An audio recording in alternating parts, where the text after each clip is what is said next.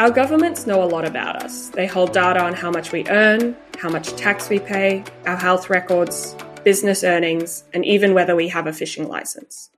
As we saw during the worst days of the COVID-19 pandemic, data on the spread of the virus and the pace of the vaccine rollout was vital for keeping us safe and holding our governments to account.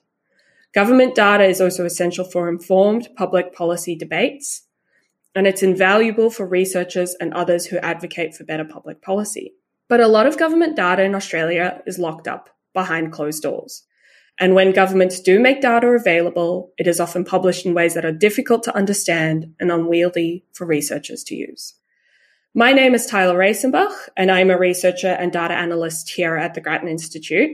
And today I'm joined on the Grattan podcast by two of the best in the business, Adam Sparks and Matt Cowgill. Adam is a senior research scientist with West Australia's Department of Primary Industries and Regional Development. Welcome to you, Adam. Thank you. And Matt is a senior economist at SEEK and an ex-Grattan alum. Hello, Matt. Hello. In this podcast, I'm going to be talking to Adam and Matt about why our governments are no good at data and how things could be improved in ways that would improve public policy and ultimately the lives of all Australians. So let's start at the beginning. Why does data availability and use matter? Why is it important for public policy? Adam? Oh, look, as a researcher, we're in the government, we're tasked with conducting research that is going to benefit the citizens of Western Australia. And having access to data, not only within our own organization, but from other government entities is absolutely critical for us being able to understand what's going on and craft recommendations and conduct our research. Yeah, absolutely. I think knowing whether a policy works or doesn't work, you can only answer that question with data, and you need that data to be available and easy to use. Otherwise, you just don't look at it, right? Yeah. For the most part, our research tends to be focused. My group does agricultural research, so we deal a lot with weather data and land use change and things like that. These things are often out there, but can be difficult to find for various reasons and difficult to actually get a hold of if you have them, which makes our jobs infinitely more difficult. And Matt, SEEK's a private organization. Why does government making data available to them matter? Ideally, businesses are making all sorts of decisions about all sorts of things all the time, and you want those decisions to be well informed.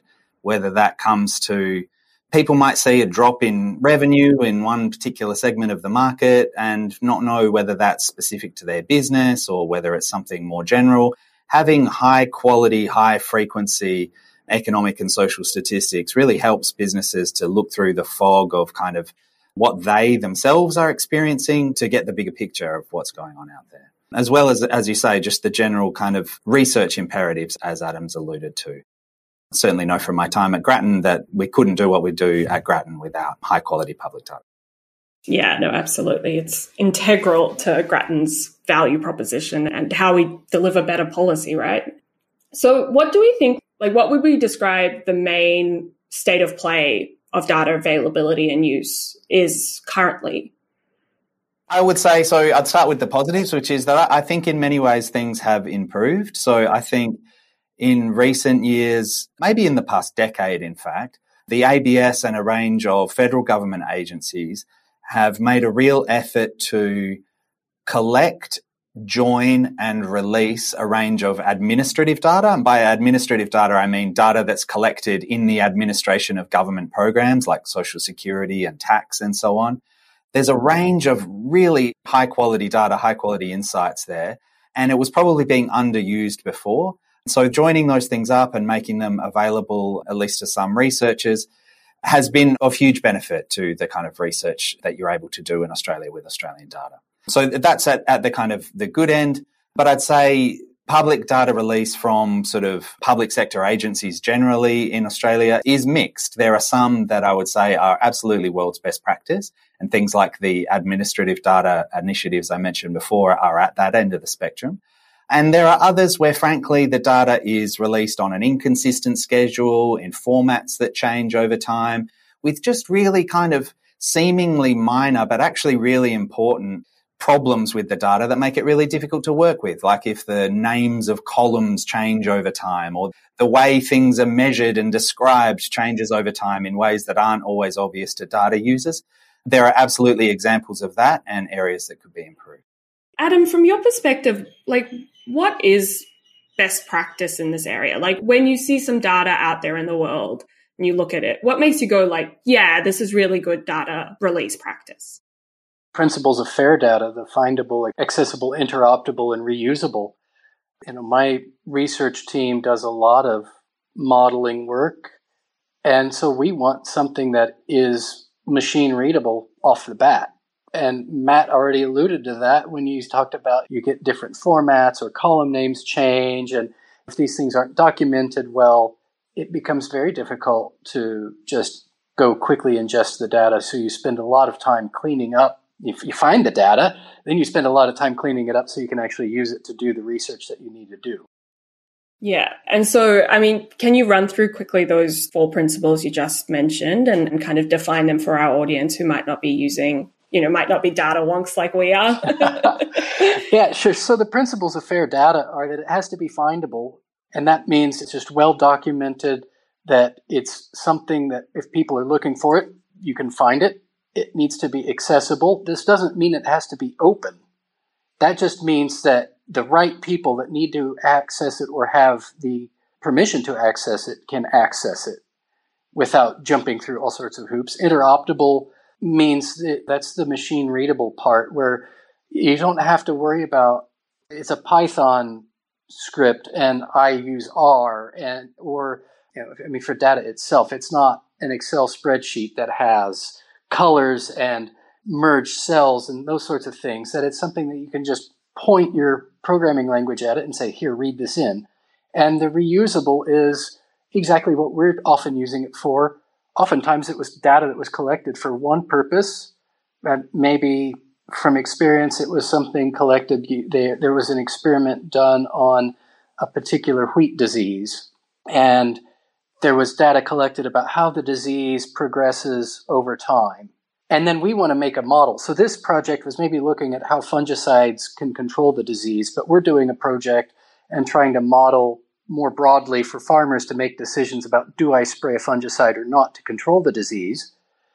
We can take that data, if it's reusable, and use it for our purposes in building our model. So it then serves 2 purposes. The original one was met, where the researcher got the information about, does this fungicide work or not, or was the timing acceptable or not? And then we can use it developing our model as well. And so that's all the reusable part, is just being able to reuse the data more than one time. Yeah. And I think for me, what makes data reusable or not is often the context in which it's produced. So making sure that that context never is lost from the data, so that you understand what are the limitations of the data, who is in the data, who isn't in the data, all that kind of stuff needs to be alongside the data. A number doesn't mean anything unless you know what it means, right? You need the metadata to go with the data, yes, absolutely. And that's part of just the FAIR principles, is the data needs to be adequately described. Yeah, exactly. And so, what holds us back? What holds government back from releasing more data? Like, this sounds pretty good to me. I use the data when I see really good practice. I love it and I do really good work with it. So what's stopping us from having more and better data around? Matt? Yeah, so I'd break this question into 2 parts. One would be what sort of data gets released, either publicly or to sort of authorized users. And the second is, how does it get released, and does it meet all these criteria we've been talking about machine readability and so on? The first, on what gets released, I think there is still some degree of risk aversion in government. That means that data that probably would be low risk and could be released at least to authorized researchers, if not the general public, tends to still get kept in-house. That has changed over time. As I mentioned earlier, we are making more and more use of these administrative data sets, but I think there's more we could do. Sometimes agencies can be sitting on data that they don't realize the value of. I think that is still the case. An example of a really valuable public sector data set that comes to mind for me is something called the Workplace Agreements data set.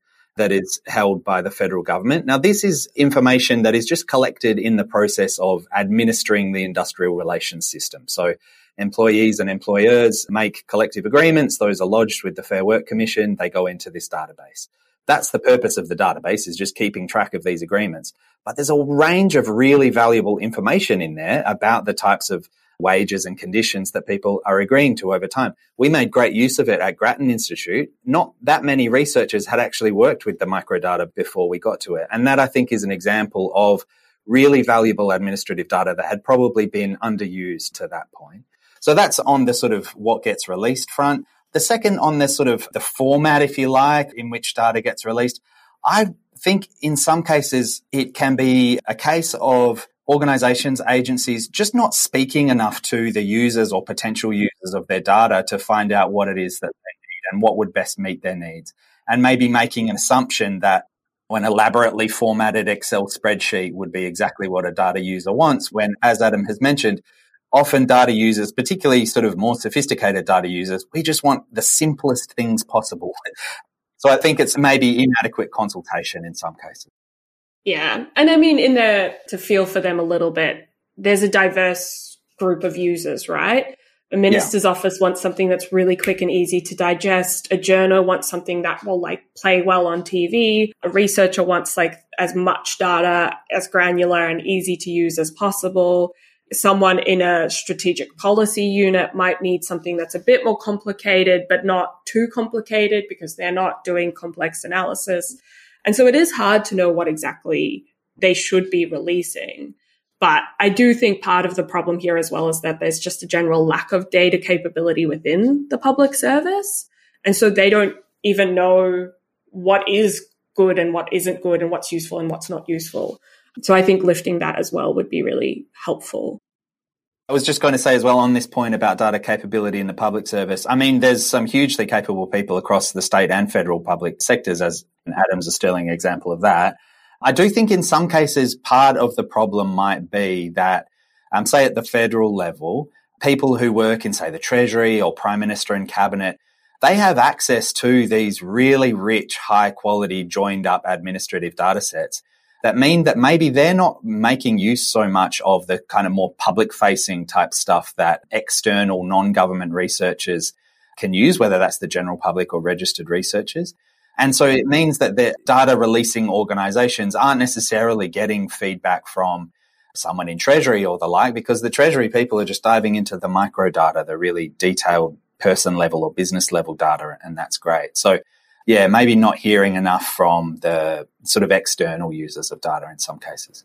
Yeah, I think that's actually a really, really good point. So I know for me, when I work on what's called the Multi-Agency Data Integration Project, which is a great piece of data, admin data that I get access to through the ABS. I know a lot of the times some of the struggles I face when I talk to Treasury about, they're like, I don't understand what that's like because I just use the Home Affairs data directly. I don't have to use MADAP at all. And so, it's clearly a huge swathe of really good data users aren't using the same data sources as everyone else. Yeah, I think as well a key point is, as you mentioned before, Tyler, there are multiple audiences for any piece of data, or at least multiple potential audiences, right? Like at one end of the spectrum, you have academic researchers. The other end of the spectrum, you maybe have journalists and the like who, as you say, are looking for relatively sort of pre-packaged insights that they can report on. There's a lot of us in the middle as well who don't necessarily need access to the full kind of underlying raw microdata, but want something more than a kind of pre-packaged chart on a web page or something like that. And I think it's really important for data releasing organizations to have that in mind. And I am a bit concerned that we might end up with a bit of a missing middle in Australian data, where organizations cater relatively well for those two ends of the spectrum, and the stuff in the middle kind of falls by the wayside a bit. Yeah, no, I think that's absolutely right. I think the current fad in data world's dashboards, which are very easy for non-data users to use. If you are a data user and you want the underlying data in the dashboard, though, it's impossible to get out. And so it's basically useless to you. And at the end of the day, you need someone who's going to communicate what's in the dashboard anyway. So have you really achieved anything by making an elaborate, beautiful dashboard app thing that people get to play with. Like, yeah, it does seem like maybe we need to think about who we're catering for a little bit with our data. Adam, do you have anything you want to add about what holds us back in making data more available and accessible? I think one of the things just is time. As public servants, we're often flat-strapped, just getting our jobs done, and the last thing you think about is, I need to get this data, make it so it's available to other people, unless it's actually just mandated and part of the job. And that is something that Matt said, over the past decade, he's seen changes. And I mean, I've been in Australia 7 years, and I've seen changes in those 7 years coming from the funding agencies that fund a lot of the research that I do, have done both at university and in public sector with state government. It's becoming much more commonplace for the agreements to be written that this data will be available in a certain format. And as I said, it doesn't mean it's open, but you have to know where to find it. It has to be not just sitting on someone's hard drive at the end of the project sort of thing. So we're slowly seeing those changes. And there is resistance because it's a new thing. And that's part of the problem is this is new. People struggle with it because it's not something they've been taught, I think. I mean, yes, we're data wonks. We understand all of this and the importance of it. But honestly, most of these people are just trying to get their job done. And this is not on their radar as being something that's important. So I'm not saying that's bad. I'm just saying that's reality. I understand where they're coming from. There's bits of my job that I don't view as important that I'm sure somebody else in the organization is going, why isn't this guy doing this? This is so important. So, it's that, just having that perspective on that, I think, is important when you look at this and go, why aren't we doing a better job of this? It's just the reality of it. It's changing, but slowly. I think as well, to come back to a point we made initially, is that the availability and distribution of high quality data, the benefits of that are not always immediately obvious, right? Like the benefits are diffuse and can occur over time, and they can be subtle. Like you improve public policy at the margin, you improve private sector decision making relative to what it would otherwise be. Those effects and the benefits from more and better data aren't always obvious and can't always be factored into some cost benefit analysis ahead of the fact. So if you're a senior public servant who's making tough decisions about resource allocation, putting a team of people on making data available or making it more easily available externally just might not rise to the top of your list. Yeah. And I think when we tighten that loop between releasing the data and benefit, that's when you actually see the most progress happen, right? Like take COVID, for example. The ABS suddenly started releasing monthly statistics on inflation and the labor market. And they got a lot of positive reinforcement because it was really valuable for decision makers to know what's going on. And it's continued post-COVID. Similarly, when you look at the health department, they initially didn't release very much in a machine-readable format. And then after a while, they did. They started releasing things in spreadsheets. So it is like it's about tightening that link between benefit and the kind of cost and effort to make it usable. Yeah, that's right. And at the more academic end of the spectrum, like I think of some of the evaluations I've seen of COVID-era economic policies like JobKeeper that have been really high quality evaluations of the causal impact of public policies that would not have been possible even 5 years ago with the data that was available then. And, those sorts of examples of being able to evaluate within a pretty short space of time the impact of really important, really expensive public policies, like that pays off. Whatever we invested in making those data sets available pays off if it can deliver better policy down the track. Yeah, no, absolutely. Like the benefits are tantamount. One thing that we haven't mentioned, though, and something I'd be interested in your perspectives on is privacy. I know when a couple of years ago, there was the 10% Medicare sample that got released and some white hat hackers kind of were able to re-identify people through it. And that kind of was a huge scandal. And I think it really set the cat amongst the pigeons around releasing more data. Do we think that privacy settings matter? How much do they matter? How do we get the balance right? How do we protect people's privacy while still getting benefit and value from the data? Because these are all really important things when you think about how much data government has about people. Maybe Adam, do you want to jump in on this one? This easy one? Sure. Yeah, no, it is hugely important, as you alluded to. I mean, I get to work with actual on-farm data, so I get to handle some farm records. And that's not the type of stuff that any farmer just wants to be released. And as a part of that, I sign a data sharing agreement that it's not my data. I can't share it. You've let me use it for this purpose. But that is a lot of the driver behind a lot of this, I think, and a lot of the resistance that I mentioned earlier isn't just that it's new, it's also a lot of my colleagues do research on someone's farm, and therefore there's bits of that information that can't be released because that's very personal data.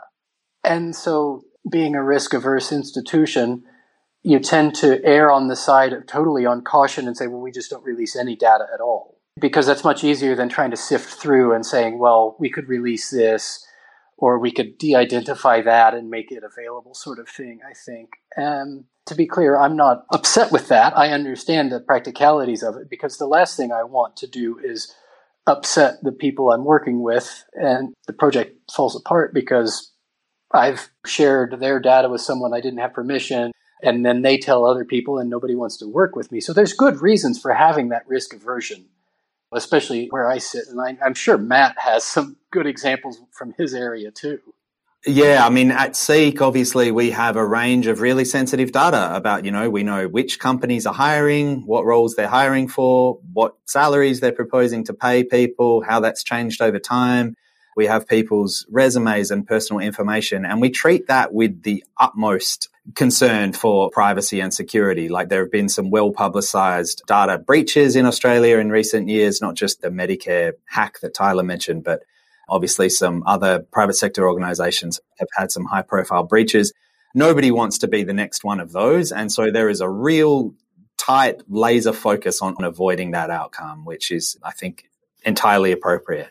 For government agencies, I think you don't want to be at either end of the spectrum, right? You don't want to be cavalier when it comes to people's private information and just put everything out there. That would be a terrible outcome. You also don't want to just go to the other extreme and lock everything down and say, okay, because there are privacy and security risks, we're going to release nothing. Like, obviously, both ends of the spectrum are bad, and what we want is some middle way that kind of resolves the tension or, adequately balances these considerations. I think for the most part, I think Australian government agencies are very cognizant of the privacy and security implications. I think probably for my own taste, sometimes things go a bit overboard in terms of the protections, but I understand why they're there. For the most part, things like, say the HILDA data set, for example, which is run by the Melbourne Institute but funded by the federal government, that is reasonably accessible to people, but you have to sign up and be approved as a user and sign some documents, just as Adam said, that describe what you'll do with the data and set out a range of conditions about what you can and can't do with the data. I think that's entirely appropriate when you're dealing with individual data that could identify individuals. But I can think of great cases, like, for example, the Australian Tax Office releases a sample every year of, I think it's 2% of Australian income tax filers. This information is de-identified, so there are no names or addresses, obviously, in this data set. There's a range of really rich information about individuals' income and the taxes that they pay. That data is hugely valuable. When I was at Grattan Institute, we wrote a paper on income tax policy using micro-simulation model, so a model that tries to estimate for particular types of people what tax they pay under different policy arrangements. That would not have been possible to do without the data that the ATO releases. And I think that's a case where in going to that effort, the ATO going to that effort of de-identifying the data, of removing fields in the data that could make it possible to identify people, and in some cases of kind of fuzzing the data, so kind of adding some random noise to make it more difficult to identify people.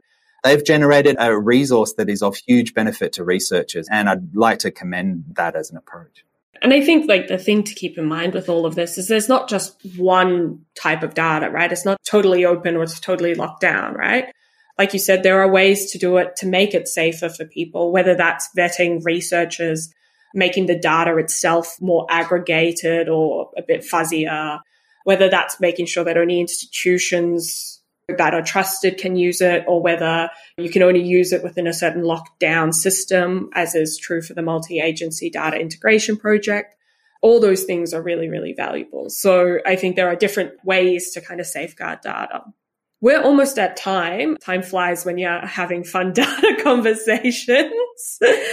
Before I sign off, do you have any parting thoughts or parting things you would like to say? Look, I do want to commend my employer, DPIRD, for the fact that our weather data is actually available through an API.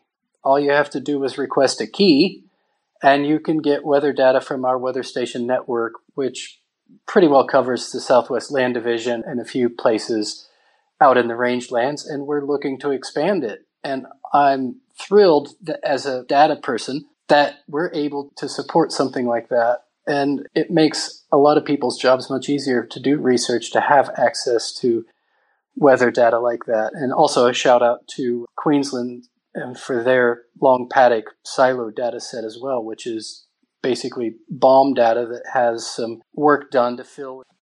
Queensland's state government maintains the silo long paddock data set, which is available through an API, and they take the BOM data and do some patching and interpolation, both spatially and temporally. So you can get weather station data that has any missing values patched through an API, but you can also get a 5-kilometer gridded sample data set as well through their API.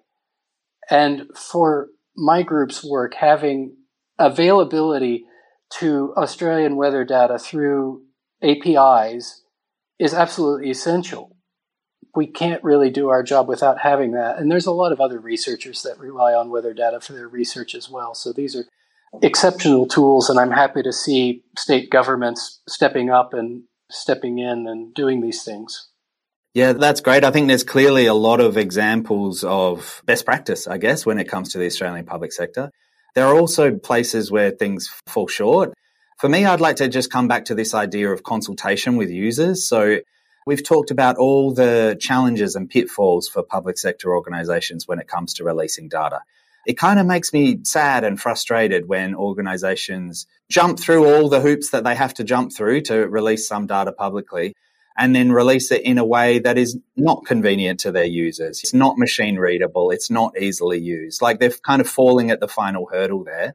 And I think that that type of outcome really could be overcome by just, talking to the users. Like almost definitely, if you're an organization that holds and is releasing data, there is somebody within your organization who is in touch with the various stakeholders who would be using that data or interested in using that data, and just talk to them, ask them what they need. That would be the number one thing I would request. Yeah, absolutely. I think that's very true. And I think what I would say to all those people that are trying to make the data more available and struggling is to keep heart, know that there are end users at the end of it that really value your contribution and that you are really making a difference, because releasing a data set that leads to better policy outcomes improves the lives of Australians. And that's actually really, really important. So keep going, even though it's hard, is my advice. Well, I think that's all we have time for today. I want to thank both Matt and Adam for joining me today and taking an hour out of their busy schedules to hopefully convince some people out there that data is important and data availability is important and machine readability is important. It's not always the most sexy topic, but it's really important. And I'd like to also take this chance to spruik our own work. If you want to see how we use public data, you can go onto Grattan's website at grattan.com.au. If you really like what we do, I also encourage you to donate to Grattan so we can continue making beautiful charts with all this beautifully available data. But in the meantime, I'll say thank you and hope you have a good afternoon.